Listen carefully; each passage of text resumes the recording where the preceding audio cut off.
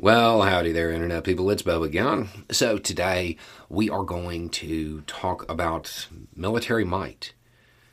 What military power comes from today, and who's going to take that third ranked spot? Because recently I mentioned how they've fallen out of the top three when it comes to military power. And people have asked, who is expected to take that spot, because I mentioned there's debate over it. Russia fell out of it because of their poor performance in Ukraine and the losses sustained there, the constant degrading of their military capability. So number one would be the United States. Number two would be China. It's that third spot that has people debating. Some people are looking at it like sports teams rankings, and they're looking at raw numbers, tank and troop numbers. Yeah, how did that work out when it came to predicting the effectiveness of Russia's military in Ukraine? That's not what military power comes from anymore. The face of war has changed. What matters today? Training, technology, the financial resources to maintain that technology, and the desire to force project and be a player. That's where military power comes from today. There are a bunch of countries that could do this. Most don't have the desire. Then we look at Japan.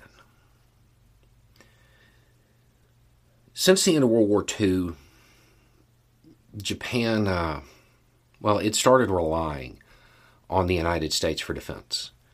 But it didn't become a country that just did whatever the U.S. said. They also maintained economic ties with China. That situation, throughout the Cold War, it was pretty static. That's what was happening. That's how it was going to play out. And nothing was changing. Then around 2015, the Japanese government decided it wanted to be a player. It started committing more to defense.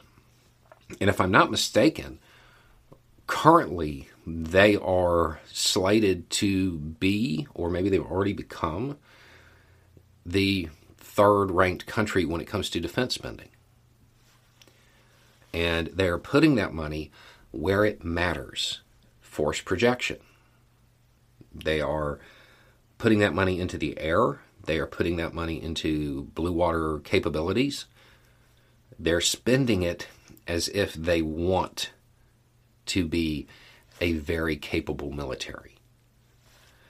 That seems like the most likely answer. And then when you get to the international poker game where everybody's cheating, what also matters is geography. If Argentina decided to build a top-ranked military, it really wouldn't matter because the geography there doesn't put them in a position to be a player. Japan is. They are very much in a position to be a major player in the Pacific. So not just do they have the military power, they will be presented with opportunities to showcase it, which, once that power is perceived, well, it's real. When you need mealtime inspiration, it's worth shopping Kroger, where you'll find over 30,000 mouth-watering choices that excite your inner foodie. And no matter what tasty choice you make, you'll enjoy our everyday low prices, plus extra ways to save, like digital coupons worth over $600 each week. You can also save up to $1 off per gallon at the pump with fuel points. More savings and more inspiring flavors make shopping Kroger worth it every time. Kroger, fresh for everyone. Fuel restrictions apply. There's perceived capability and actual capability. Once they demonstrate that they have an actual capability once, they will be viewed in a very different way.